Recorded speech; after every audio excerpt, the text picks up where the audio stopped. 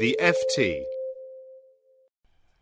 So, William, can you tell us something about the atmosphere in Kinshasa today on the 50th anniversary of independence for Congo? Well, I've been at the parade ground outside the National Assembly building, the People's Palace, which is built by the Chinese. And there's been a very long parade of soldiers, tanks, lots of new military hardware, also some soldiers who fought in the Second World War for the Belgians.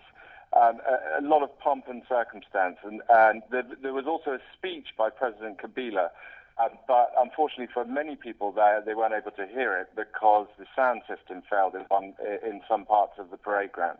What about the atmosphere on the streets? I mean, is there any sense among ordinary Congolese that they're leaving behind the past of war and dictatorship, and that this might in some sense be a turning point for the country? Not really. People were watching in bars, watching the ceremonies on television. Most Congolese are so impoverished that there is really very little to celebrate. I think there is, however, some sense of national pride that they've been able to put this event on, that lots of foreign dignitaries have turned up, including quite a number of heads of state and the King of Belgium. So there's a sense that Congo's kind of pariah status is gradually going away. But I don't think people really are in the mood for great festivities at the moment.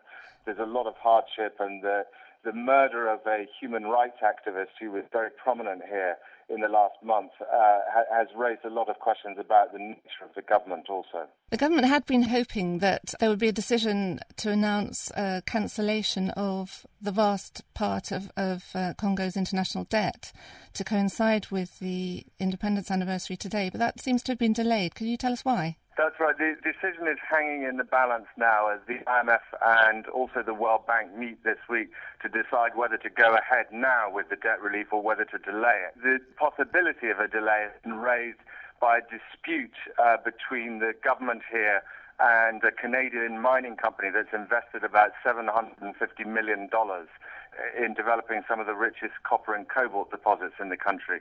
The government appears to have handed their concession over to a British Virgin Islands company.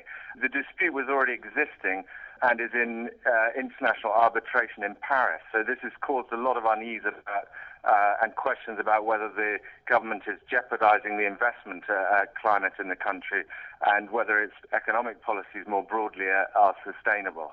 What's your feeling? Will the debt relief be agreed, do you think? From what I understand, the member states are very divided on this issue. Some countries feel that debt relief is about poverty reduction and it's about debt sustainability, and that commercial considerations should have nothing to do with it, and therefore the debt relief should go ahead. Others think that because the development of the country will only be sustainable if businesses take off, that this is a serious issue, the dispute over this mining concession. So they favour sanctioning the government. They also concerned that once debt relief is agreed, the donor community will have very little leverage or have less leverage over the government. What would a decision to agree the debt relief mean to ordinary Congolese people? Well, in fact, not immediately an awful lot, because the government isn't actually servicing a large part of this debt, which was built up by the former dictator Mobutu, much of it at a time when he was known to be siphoning off donor funds and sending them to his own personal bank accounts in Switzerland and elsewhere. It would mean effectively that the government would not be paying $200 million a year in debt servicing to multilateral institutions like the World Bank and the IMF. But more importantly, it would kind of wipe the slate clean. It would get rid of this sort of ball and chain that's been hanging over the country since the era of the former dictator Mobutu.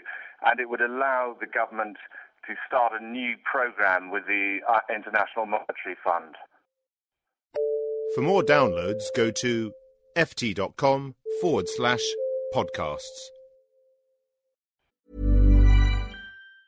Support for this podcast and the following message come from Corient. Corient provides wealth management services centered around you. As one of the largest integrated fee-only registered investment advisors in the U.S., Corient has experienced teams who can craft custom solutions designed to help you reach your financial goals, no matter how complex. Real wealth requires real solutions. Connect with a wealth advisor today at Corient.com. That's Corient.com. Here at Bellingcat, we get to the bottom of things. From a global crisis to an underreported event, we find the facts using publicly available tools and resources, uncovering what is hidden on and below the surface. We connect the dots using social media posts, satellite images, and public records, and empower others to do the same by sharing how we do it. The ability to do so is only made possible by our readers, supporters, and community members. Care to join us? Learn how at bellingcat.com.